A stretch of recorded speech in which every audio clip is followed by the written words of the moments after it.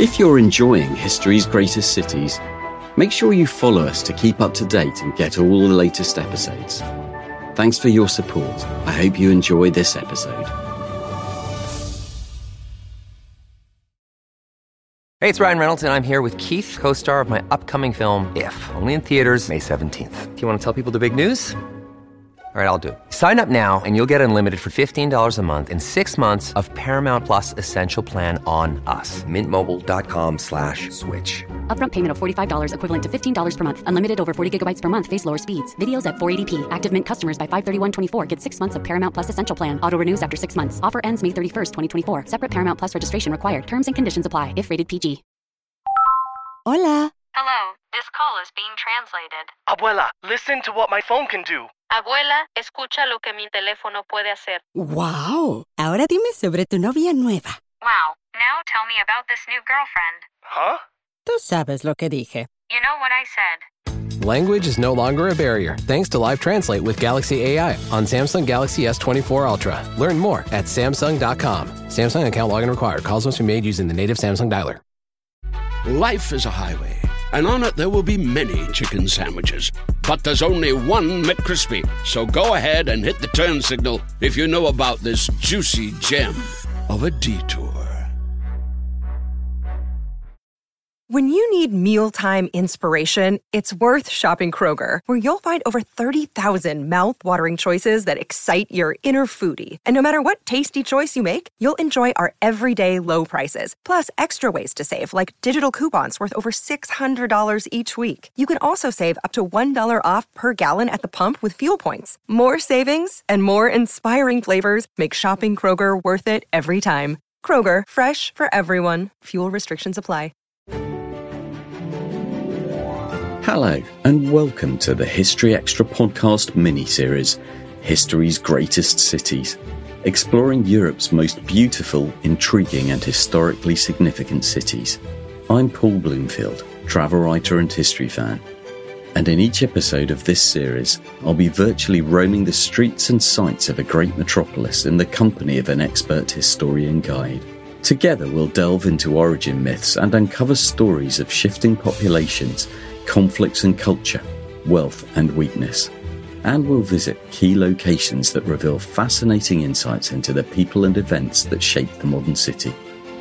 Today I'm delighted to be joined by Paul Cartledge, Emeritus A.G. Leventis Professor of Greek Culture at the University of Cambridge.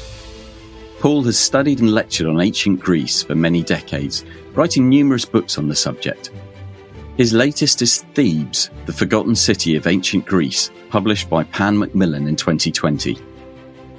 His deep knowledge of Greece and its rich heritage makes Paul the ideal guide to lead us through the streets and around the sites of Athens, delving back through thousands of years of often tumultuous, sometimes glorious history.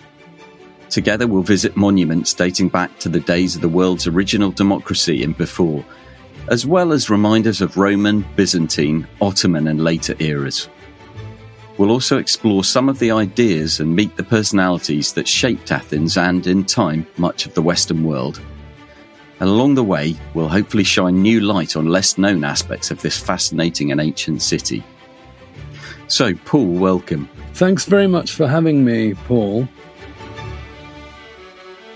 As we see so often in this podcast series, Athens has a wonderful foundational myth. Please could you recount the tale? There are, of course, several myths. One of the myths was that the Athenians, once upon a time, had 7, we would call them entirely mythical or legendary kings, the earliest of which was Cecrops, and the last of which was Theseus. Historically speaking, we might position them beginning somewhere around 1500 BC and carrying on to somewhere around 1200 BC. The myth that I think you probably want me to talk about is a competition between two gods, two Olympian gods, Athena, who in fact, of course, gives her name to Athens, or was it the other way round? There's a bit of a dispute. And on the other hand, Poseidon.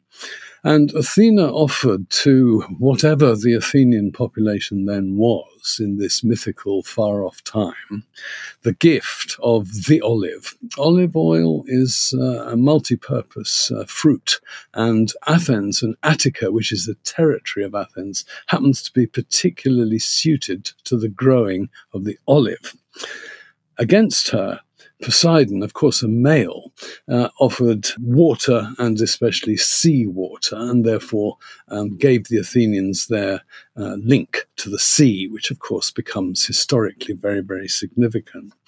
Well, there's one version of the myth, and it's told extraordinarily in Augustine, the city of God, way down in the 4th, 5th century AD, CE, according to which the women who were allowed to vote, this is slightly strange since in historical times they didn't have the vote. At any rate, they went for the woman, Athena, and so their votes, together with those men who voted for Athena, gave Athena the edge. And so that's the foundation myth of Athens.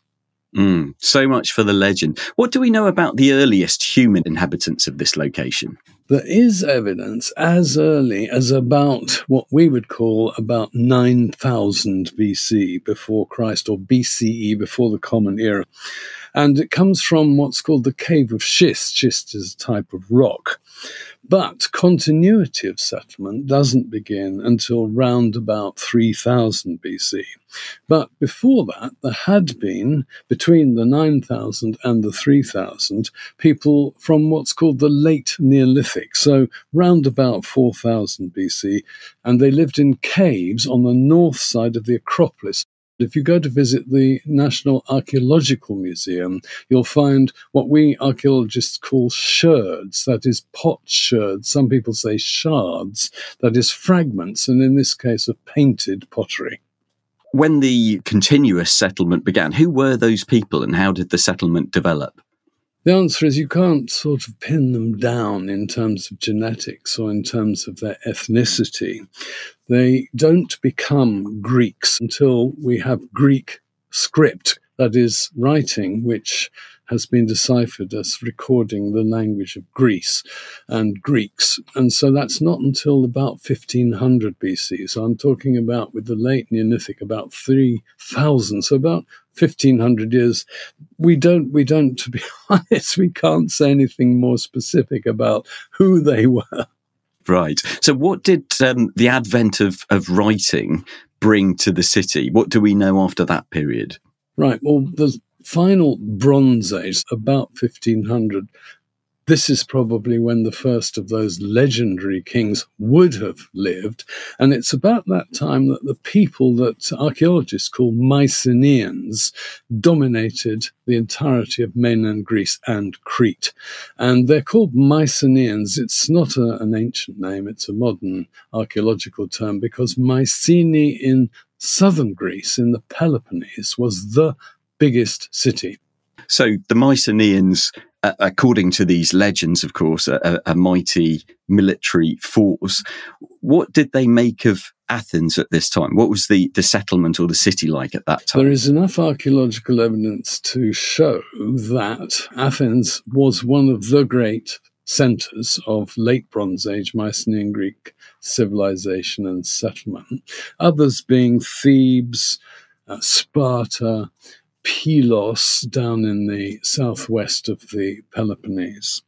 And the main evidence now for Mycenaeans in Athens on the Acropolis is massive stones. And they're called Cyclopean because the Greeks themselves, the ancient Greeks, were so impressed by the huge size of these stones. If you think Stonehenge, this is the sort of equivalent, that they thought only giants could possibly have manhandled, manipulated them. And there was a race of giants, they feature in Homer's Odyssey, called the Cyclopes. Kuklos in Greek means circle eye. So it's thought that they had one eye in the centre of their forehead, probably. And if you go to the National Archaeological Museum, that's where you'll find the great concentration of Mycenaean objects. As for the Athenians themselves, already they are starting to be buried in regular cemeteries. And what becomes the, as it were, number one cemetery of Athens is the Keramikos, or in Greek, Keramikos, which means the potter's quarter. The cemetery has a continuity from round about 1300 BC, and in fact is the principal evidence for Athens and its history and culture in the period from 1300 into the period after the Late Bronze Age, the Early Iron Age, some people call it the Dark Age because things didn't go too well. Around about 1200 BC, there were a series of massive destructions. We're not sure by whom, but Delos, Thebes, and among other places, suffered severe attacks and conflagrations. And it was actually in these conflagrations, including in Crete, that the tablets, they're clay originally, they weren't meant to be baked hard, but they were baked hard. And these administrative tablets record a language which is Greek, early Greek, and the script is known as Linear B. And this revealed the nature, very, very un-Greek, bureaucratic, in other words, much more like a Middle Eastern kind of bureaucratic civilization based on palaces ruled by kings. So you mentioned that there was a kind of dark age, as it were, when the Mycenaean civilization, as we call it now, faded away, was destroyed. What happened during that period, and how did Athens emerge from that? So we're talking about a period of possibly as long as 4 centuries. Not totally dark. In other words, there are some bright spots, but it consists principally in 2 things. One, population absolutely declines. About a tenth the number of people are living in Athens and Attica in the 11th century as were living there in the 13th century. So some economic catastrophe has happened. And then secondly, they are very much not any longer connected, whereas Mycenaean civilization is somewhat homogeneous. It's because they're in regular contact with each other and in regular contact with peoples further to the east in Asia Minor and further to the west in Italy, South Italy, and even as far as Crete in the south. But all those communications are severed, and that's why we talk about a dark age. And yet, it's during this period that the Homeric epics, which are oral epics, not written, they're transmitted by word of mouth, they are copied, as it were, by hearing and learn. No writing. There's absolutely no writing known on the mainland of Greece. What explains the resurgence? Some people talk about the renaissance of Greece in the 9th, 8th centuries, is gradual reopening of contact between different parts of Greece and then between Greece and the Middle East. And one of the key signs of this is precisely the recovery of writing, the ability to write. So that's the emergence that happens principally in the 8th century BCE. So now we have a more independent Athens, Athens and its surrounding area of Attica. How did that population and that society evolve over the following centuries? So the first emergence that, looking back, we think is very significant is the development of an institution which the Greeks called the polis. And it's from polis that we get our words derived, political, politics, etc. How does one translate polis? Well, one standard translation is city-state, but actually city, in the urban sense, is putting it a little strongly. And some of us, anyway, prefer a different translation, which is citizen-state. So never did the Greeks say, Athens did this. They always said the Athenians, and by the Athenians they meant the adult male Athenian citizens, concept which of course develops and the powers of the citizens change from time to time. And initially we think the city of Athens, the polis of Athens, let's say round about 700 BC and the next 7th century, was run by a narrow clique of what the Greeks called the Aristoi, which means best men. And in the Athenian case, they had a particular, of course, they invented it for themselves, and it means literally descendants or sons of good fathers, the same moral vocabulary in best and good. So eupatridai, the initial Athenian polis, was a eupatrid-dominated aristocratic state. And how large was Athens at this time? What sort of population, do we get a sense of the number of people living there? Yeah, if you think from the 5th century BC, the citizen population eventually at its absolute maximum, this is adult males, 50,000 multiplied by 4 to get women and children. So you've got a citizen population of about 200,000. We'll go way, way back down, and I would say divide by 10 to get something like 20,000 of the men, women, children, citizens. Then we don't absolutely know when the first slaves came into the Athenian economy. We don't know absolutely when the first resident non-Athenian foreigners, both Greek and non-Greek, came to settle in Athens. But Athens proved a sort of magnet, partly because it had very good ports. So you've got 20,000, perhaps absolute max, I would say, including slaves and non-Athenians, in a territory which is about, talking now because I should have said, the city-state of Athens includes Attica, which is the territory around Athens. It's about 1,000 square miles, about 2,400 square kilometers. So in all that territory, this is when I say the city-state of Athens population, as opposed to the urban population of Athens, which will always be smaller. It might be as much as half, but it'll always be smaller, of course, than the total territory. So the 6th century, of course, was a time when other ideas were coming to the fore. Athens is famed as the birthplace of democracy, or the ideas that inspired what we now call democracy. How did that come about? What was happening at that time? Well, that's a very complex question. I'll give a very simplified answer. I've mentioned the Eupatrids. Their council was known as the Areopagus because they held their meetings on the Pagos, which means hill, of Ares. So Areopagus means hill of the god of war. And very little evidence survives. You can go, it's actually quite fun, but very slippery, to go onto the Acropolis and imagine yourself in this place of assembly. And that meeting place in myth was, of course, founded by the patron goddess of the city of Athens, namely Athena. There's a famous play called the Eumenides, the Kindly Ones, which actually focuses on the founding of this very council. It's very interesting how myth and history and drama very closely linked in Athens.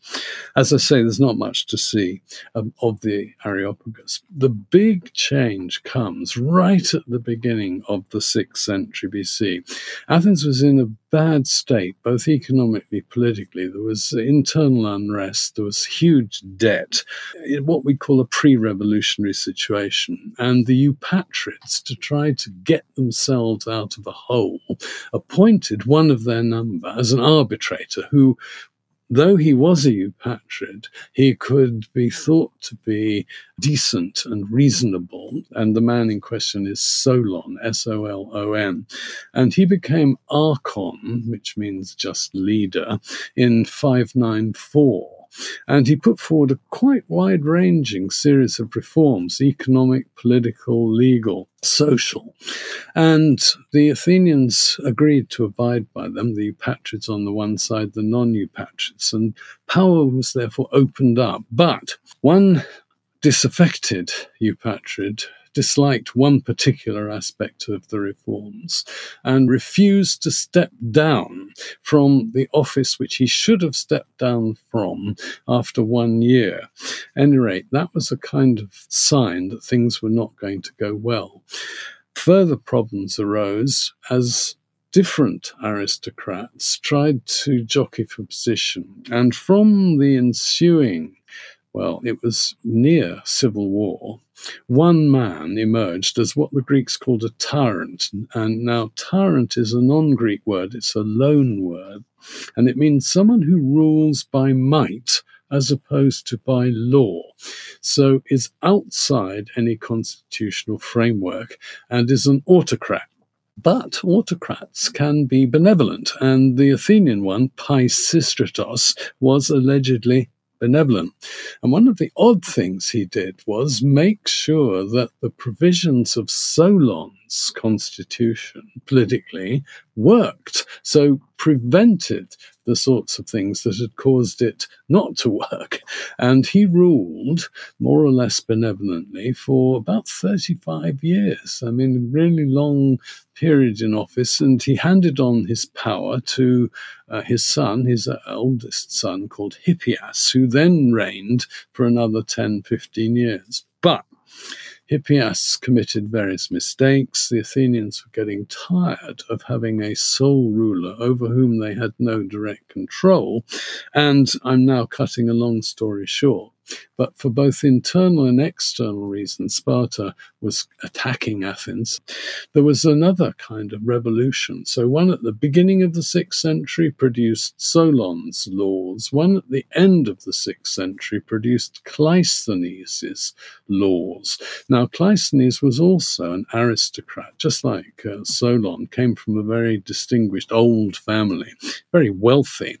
But, however, it was formulated, the solution to Athens' political problems produced what was not yet called democracy, but emerged organically in a form which later was called democracy. And the key point here is that there is something called a demos. Demos means people.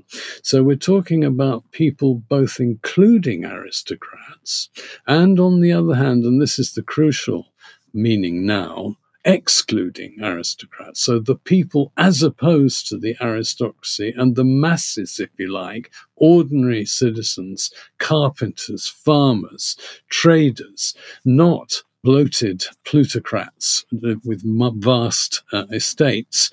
They now have the say and the decisive say, and voting is done by majority vote, raising your hands, meetings of the assembly, the ecclesia, and that's all due to reforms attributed to Cleisthenes round about 500 BC, strictly 508 to 7.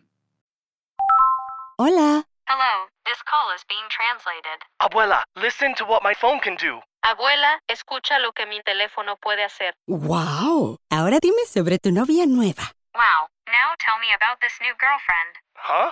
Tú sabes lo que dije. You know what I said. Language is no longer a barrier thanks to Live Translate with Galaxy AI on Samsung Galaxy S24 Ultra. Learn more at Samsung.com. Samsung account login required. Calls must be made using the native Samsung dialer. Spring is a time of renewal, so why not refresh your home with a little help from Blinds.com? Blinds.com invented a better way to shop for custom window treatments. There's no pushy salespeople in your home or inflated showroom prices. Free samples, free shipping, and our 100% satisfaction guarantee can put the spring back into your step and into your home, too. Shop Blinds.com now and save up to 45%. Up to 45% off at Blinds.com. Rules and restrictions may apply. Life is a highway, and on it there will be many chicken sandwiches. But there's only one McCrispy. So go ahead and hit the turn signal if you know about this juicy gem of a detour.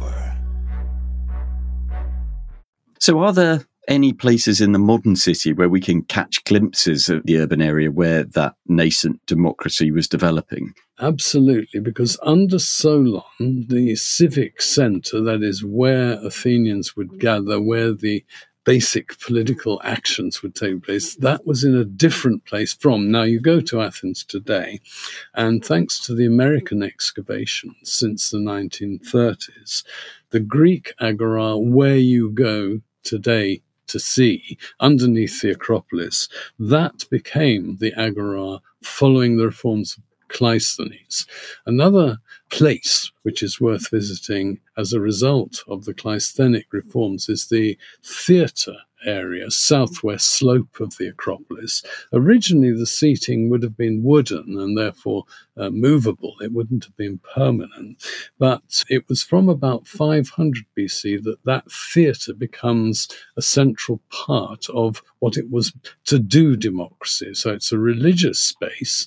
You worship Dionysus. You have a couple of festivals every year, theatre festivals. And this is where democracy happens, as well as in the Agora, as well as on the Pnyx Hill. And that was where meetings in the open air were held probably once a month to begin with, and then eventually, as Athens develops its democracy, 4 times a month, every 9 days or so, every 9 days. This is, to us, almost unimaginable that, as it were, referendums were taking place every 9 days. We have really this quite complex society politically evolving here. And of course, there were many other civilizations evolving around the Mediterranean at this time. And they came to affect Athens quite significantly, didn't they? Particularly from the 5th century BC. Quite right. And the one main power, it was actually the biggest thing in the Middle East up to that point, was the rise of the Persian Empire in what's today Iran. And they expanded quite extraordinarily fast, both east and west, so that the Persian Empire stretched in the east and north as far as what's today Afghanistan and Pakistan, and in the west as far as the far western shore of Turkey. So that's where Greeks came into collision, because Greeks had been settled along the western shore of what's today Turkey for hundreds of years. And so the Persian conquest involved conquering Greeks. And some of those Greeks decided they no longer wanted. They remained in the empire, paying their taxes, paying their military service for quite a while. And then, for various reasons, they decided to rise up, and the Athenians decided to support the revolt. Well, that was a red line for the Persian Empire. Once they'd crushed the Greek revolt in Asia, they then sent expeditions to mainland Greece, mainly against Athens. Hence, you get, first of all, the Battle of Marathon, 490 BC, which the Athenians and their allies, a little city called Plataea, won. Well, that was another red line.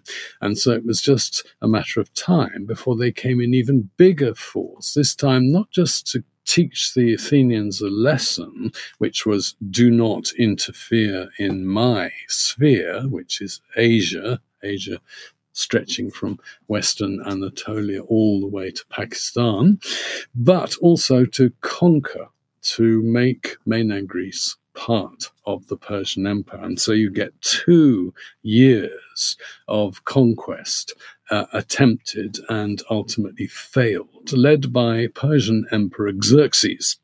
And this affected Athens most particularly and directly. And we're particularly interested, aren't we, in the city, the urban structure of Athens. Well, the Persians destroyed major public buildings, especially religious buildings, not once, but twice, as well as private houses, which they put to the torch. But they destroyed temples on the top of the Acropolis. They destroyed public buildings, including temples in the Agora. And so victory for the Athenians meant, on the one hand, freedom from what they would have considered slavery, but also the need to come to a decision as to how precisely to rectify the destruction. And it's very striking that for about 30 years, almost nothing was done to rebuild, to restore those temples on the top of the Acropolis and those down in the Agora.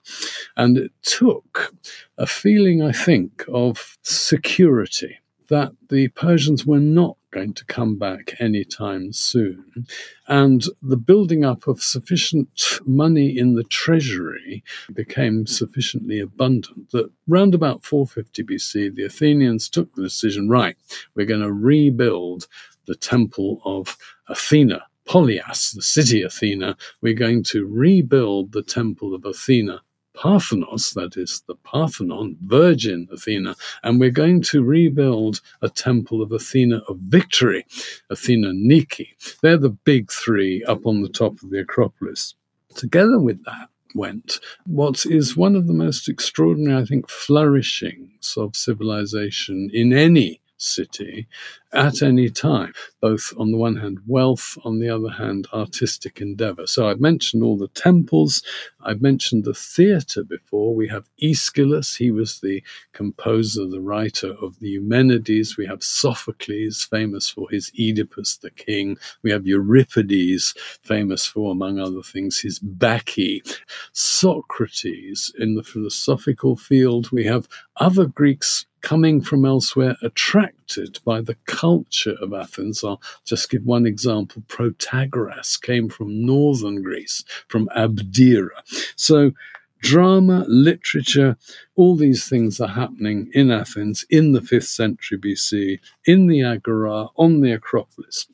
So we have this centre of culture, of religion, of philosophy and drama and architecture, as you say. But of course, Athens was still surrounded by very martial territories to the south in the Peloponnese, but also in the north in Macedon, wasn't it?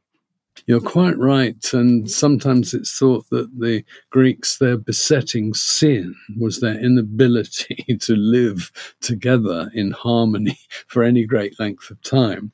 I should say that there were about 1,000 separate Greek cities scattered all around the Mediterranean, around the Black Sea. So Athens and Sparta are the two big names. They're the most powerful for different reasons, and they're very different culturally. Well, I've mentioned the rise of Athens after defeating the Persians together with the Spartans. So they're on the same side against the Persians. But it doesn't take long for the Spartans to wish to not allow the Athenians to rise any further. And so there are a couple of big wars. We call them Peloponnesian Wars. The particular big one, the Peloponnesian War, as it were, lasted on and off a generation. So 27 years, 431 to 404 BC. And eventually the Spartans won. And so what you have is a brief period of Spartan ascendancy, hegemony, over all Greece and the islands between mainland Greece and Asia Minor.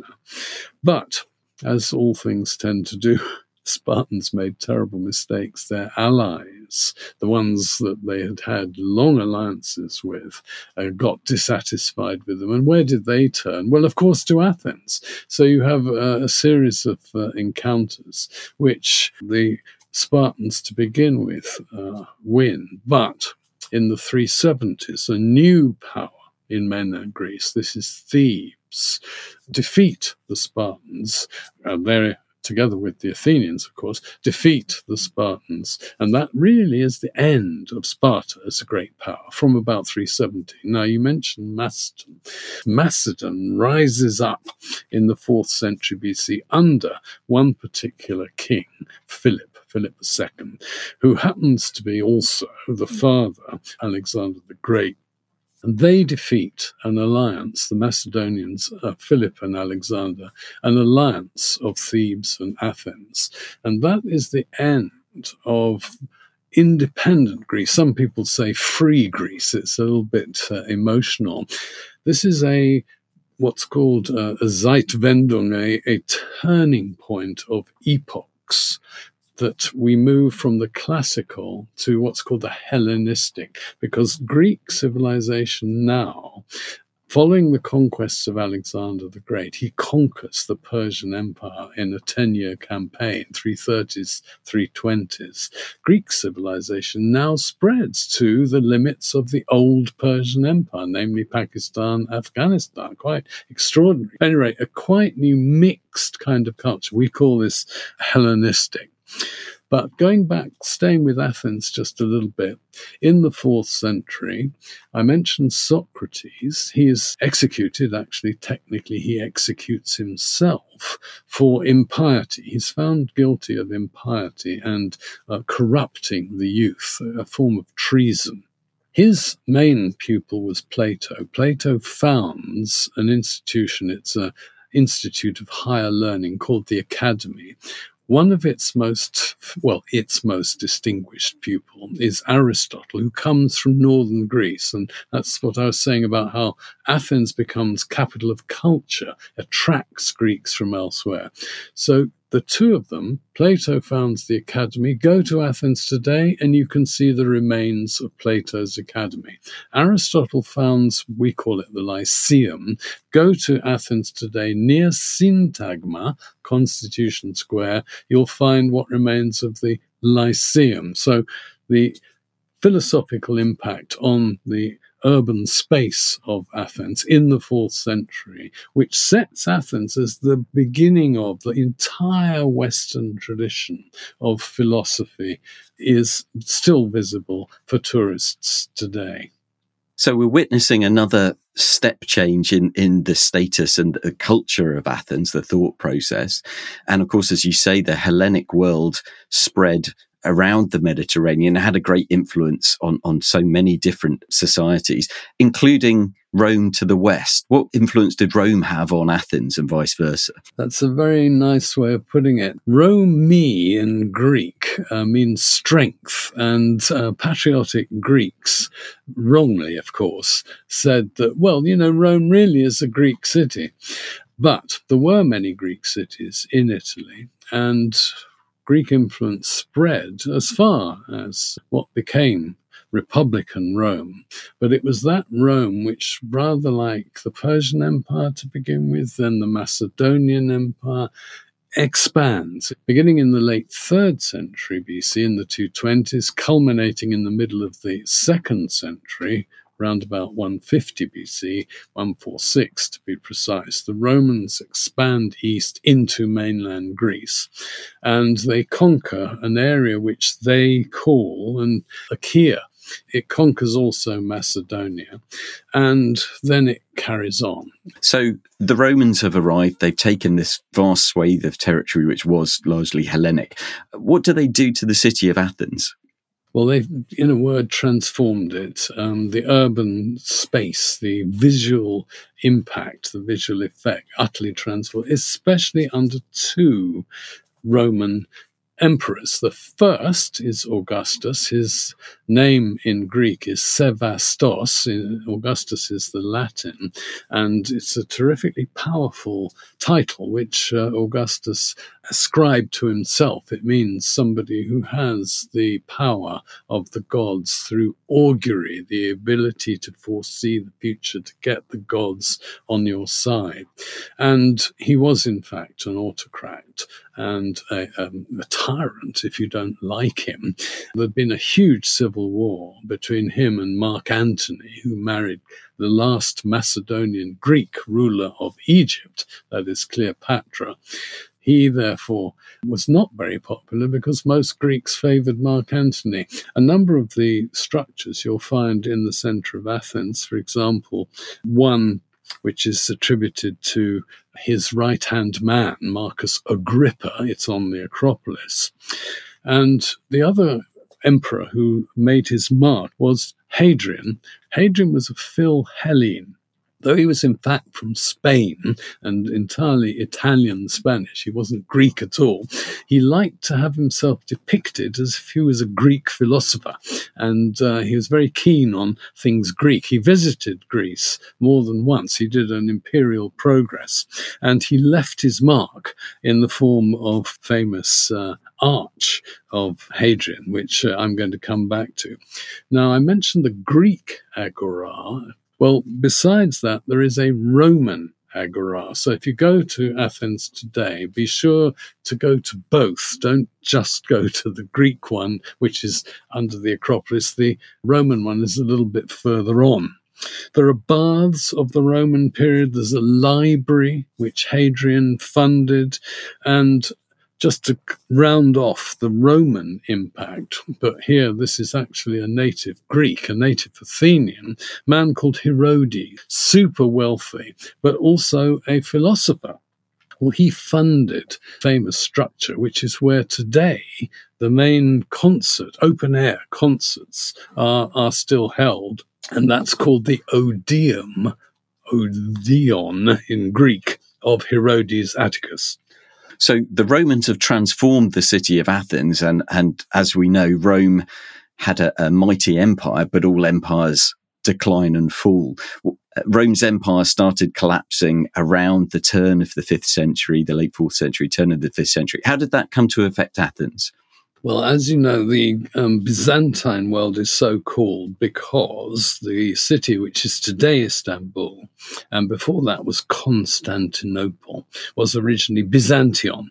So post-Roman, the basic divide politically of the Byzantine Empire is that it is the East Roman Empire. So the West Roman Empire is ruled from Rome, the East Roman Empire from the New Rome, Byzantium. But Byzantium in the 4th century under Constantine becomes Orthodox Catholic Christian. And this is the fundamental cultural divide in the ancient world between Hellenism, which is pagan, i.e. pre-Christian, polytheistic, and Hellenism, which is monotheistic Christian from the 4th century. So there's a very long period of Byzantium, and during that period, Athens was really pretty insignificant. And one sign of its insignificance is the way invaders take it over. It's ruled by a succession of foreigners, and I'm leaping over here. But going as far as the 13th century, we have Franks, Crusaders from France. In the 14th century, we have Catalans from northeast Spain. In the 14th to 15th century, we have Florentines, people from Florence ruling. And what's going on with the buildings? Well, the Parthenon is up there on the Acropolis, of course, though numerous people were stealing bits from it. But it has to be transformed because it was a pagan temple, so it must now become a Christian temple. And so it's dedicated to the Virgin, obviously Mary. How convenient. As well as those very, very ancient structures, I'm just going to mention one new Byzantine Catholic Orthodox structure, still standing. And this is the Church of the Holy Apostles, the Agli Apostoli. And it's dated, its original foundation, about 1000, and it was restored in the 1950s. So you've got some sense of what living in Athens in around about 1000, some dim sense what it might have looked like. So we have a city here that's been Christian for 1,000 years or more under the rule of the Byzantine Empire. In the 15th century, that changed again, didn't it? This is now a conquest which applies not just to Athens, but into the entirety of old Greece. And it's what we call the Ottoman conquest. So 1453. Constantinople falls to Muhammad II, the conqueror. Interestingly, someone who spoke Greek, modern Greek, and who revered, he said, the old pagan Greek, Homer and that sort of stuff. So an enlightened conqueror, if you like. In 1456, the conquest was extended to the city of Athens, and Athens remained within the Ottoman Empire, subjugated, they speak of the Turkish yoke, until 1832, so getting on for 400 years. And there are visible remains because the Plaka area, which is just by the Acropolis, it's an old part of Athens, is the Turkish Athens. So there is a mosque that you can visit in the northwest corner of the Roman Agora, the remains of the Fethiye Mosque. And in Plaka itself, there are remains of Turkish baths. So in the 19th century, as you mentioned, the Ottoman Empire was weakening. What happened in Greece, and how did Athens regain its independence, and what happened afterwards? The Greeks, or some Greeks, by no means all, revolted beginning in 1821. And after some pretty nasty fighting, massacres, for example, on the island of Chios in 1822, after about a dozen years, finally, Ottoman influence, let alone control, was completely at an end. And so we date the new Greek state from 1832. But it's slightly odd, isn't it? It was independent of the Ottoman Empire, but it was not independent of what are called the great powers, the Western powers, who, in their wisdom, decided that Greece needed a king. And they imposed upon Greece a Bavarian, very young monarch. And so you have, first of all, a German dynasty of kings. Then when that line runs out in about 1860, you have a Danish line. And that's, by the way, the line to which the late Prince Philip belonged, the Danish rulers, the monarchs of Greece, the monarchy being abolished in the 1970s after some quite unpleasant civil wars. And at any rate, during the 19th century, following the War of Independence, first of all, Nafplion in the Peloponnese becomes the capital of Greece. Then Athens becomes, for really symbolic reasons, not because it was the most powerful or the most forward, progressive-looking place, but simply because once upon a time, Athens had been top city and it had the Acropolis. So it took quite a long time to actually establish it as the new capital and to build the infrastructure and so on to make it into a 19th century modern city. Neoclassical buildings were thought to be the order of the day on two particular streets. One is the Queen Sophia Avenue and the other is the University Avenue. Towards the end of the 19th century and into the 20th, of course, there were more periods of upheaval, not just in Greece, across Europe and around the Mediterranean. What was happening in Athens at that time, and how was the city affected? Well, this is what we call the Balkan Wars and the independence of Crete from the Turkish Empire. And in Athens, there's a sort of contradictory movement. On the one hand, Athens is chosen to be the site of the very first modern Olympic game. And so the Panathenaic Stadium, the stadium where once upon a time the ancient Athenians had run and wrestled and all sorts of things, was restored in 1896. So into the early 20th century, First World War, Greece is principal preoccupation, as it still is today, diplomatically, strategically, is with Turkey. But Greece, following the First World War, made a terrible mistake, as it seems in retrospect, thinking that Turkey was now weakened. The Greeks think, right, we'll take the Turks on, we'll send an army in, and we'll liberate the Greeks of Asia, who are still in the control of the Turks, from any Turkish control.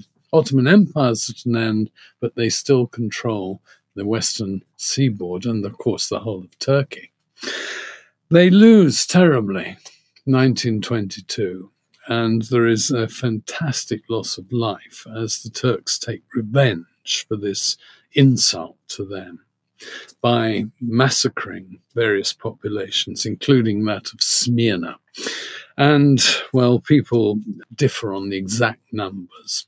But under the Treaty of Lausanne, neutral Switzerland, in 1923, following the Turkish-Greek War, which the Turks won, it was agreed that about 1 million Greeks, Greek speakers, Orthodox Christians, had to leave Turkey to go to live within the boundaries of the state of Greece, and mainly in the north of Greece, but also especially in Athens.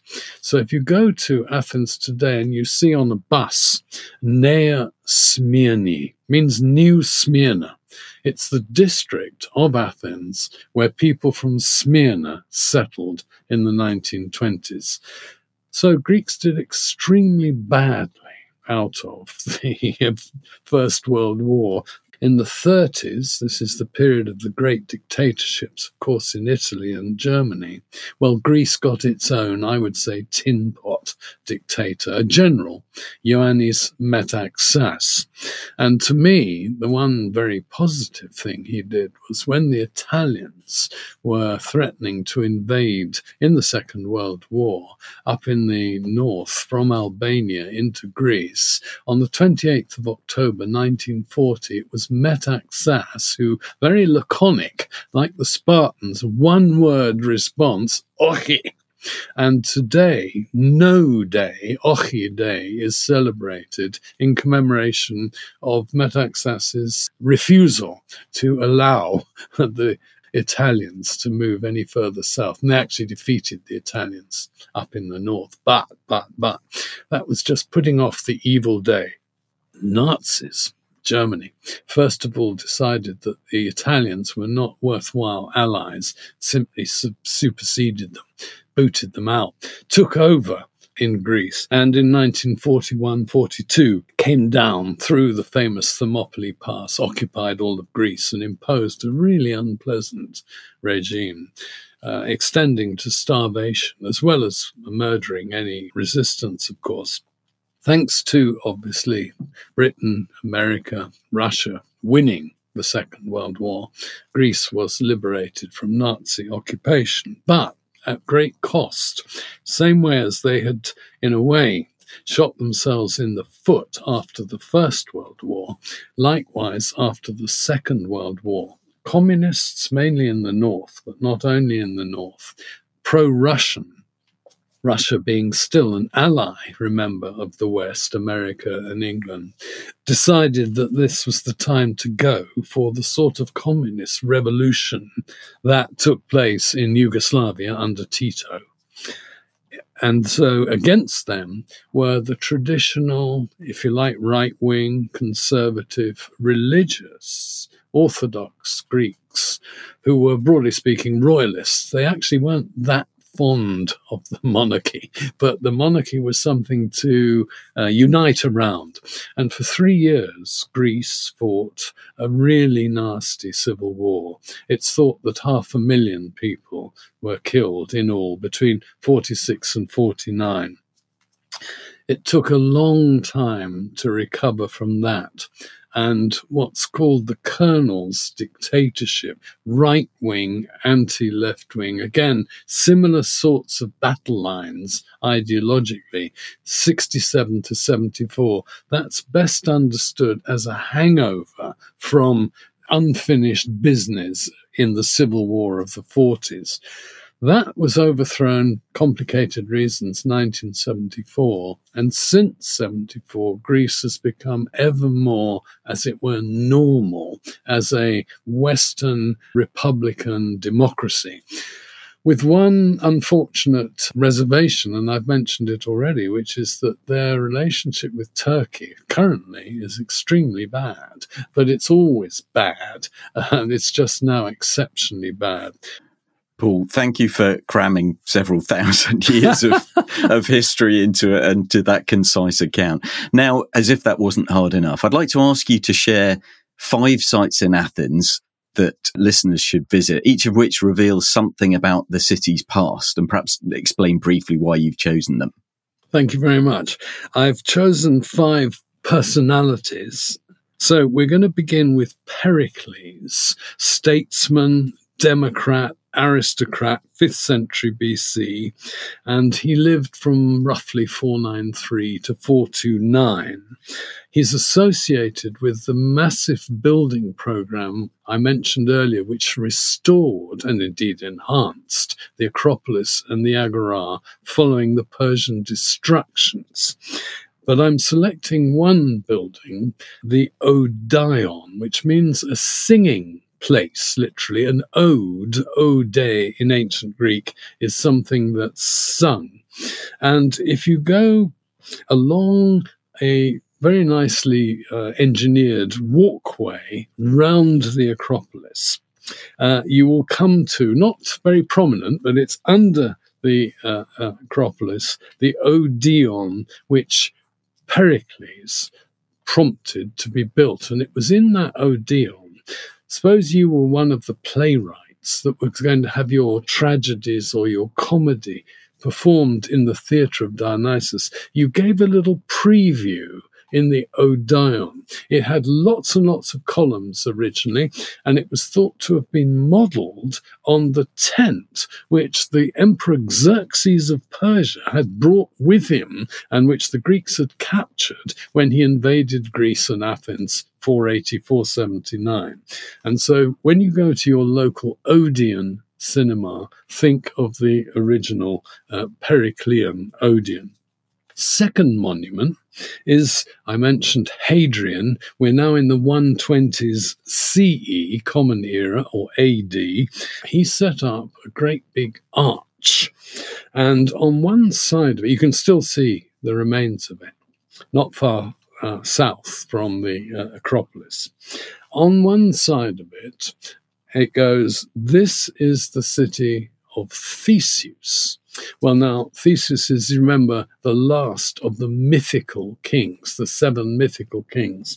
And so this is, as it were, ancient Athens. And then on the other side, it says, "This is the city of Hadrian," meaning that he had put in a lot of money, transformed it.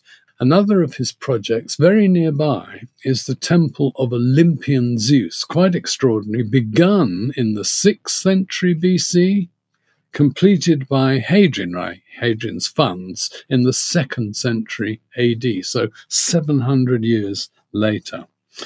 My third monument, something that I would recommend you to go when you go to Athens to look for, it's a stone sculpture. And it was made eventually by a French sculptor. And it's located on the corner of 2 royal avenues.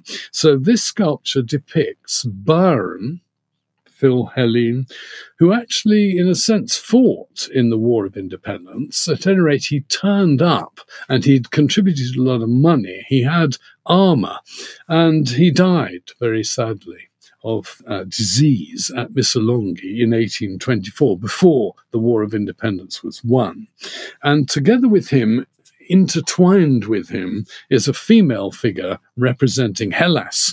And Hellas is the name of Greece. It always has been. Greece is the term we derive from the Romans, Graecia. The Greeks call themselves Hellenes, and Greece is Hellas.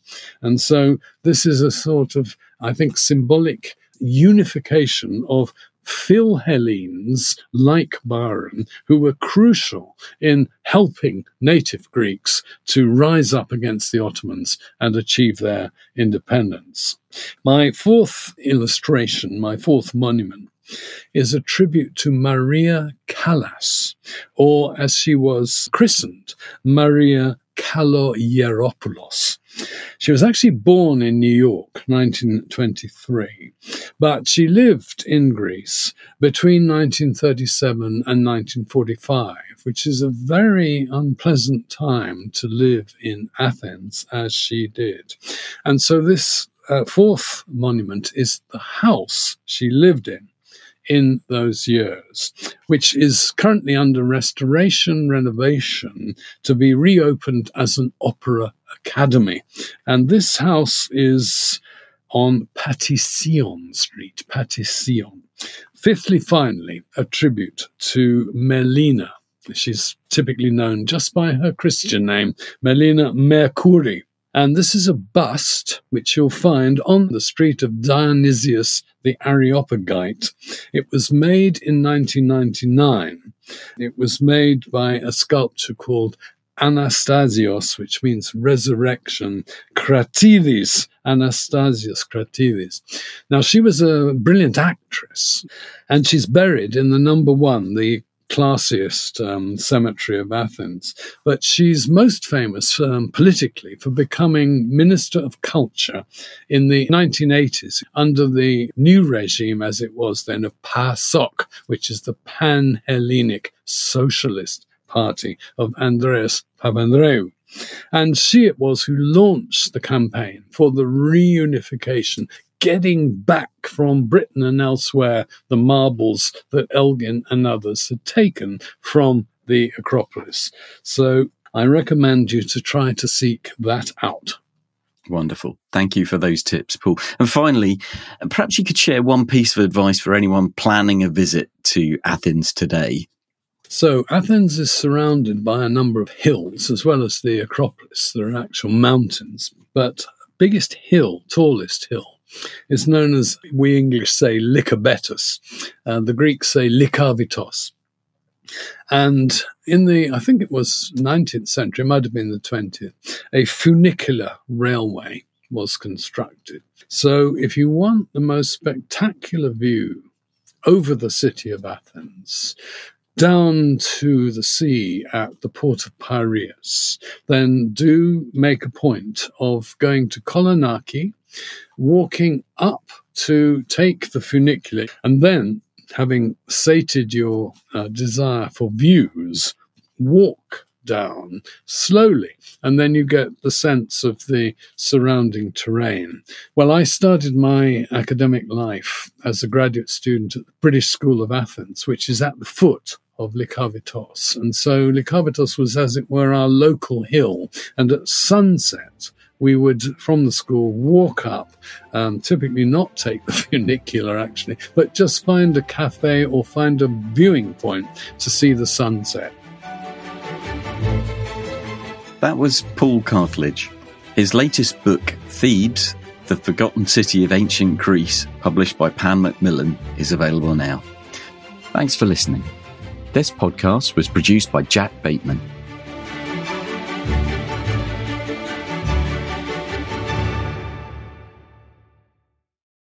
A collision between a Chinese jet and an American spy plane. He came and rammed into our left wing. With relations increasingly strained, what are the chances of things spinning out of control? The Western world was asleep. I'm Gordon Carrera. I'll be exploring the friction in this most important of relationships and asking, has the West taken its eye off the ball? You cannot ignore China. From BBC Radio 4, this is Shadow War, China and the West. Listen wherever you get your podcasts.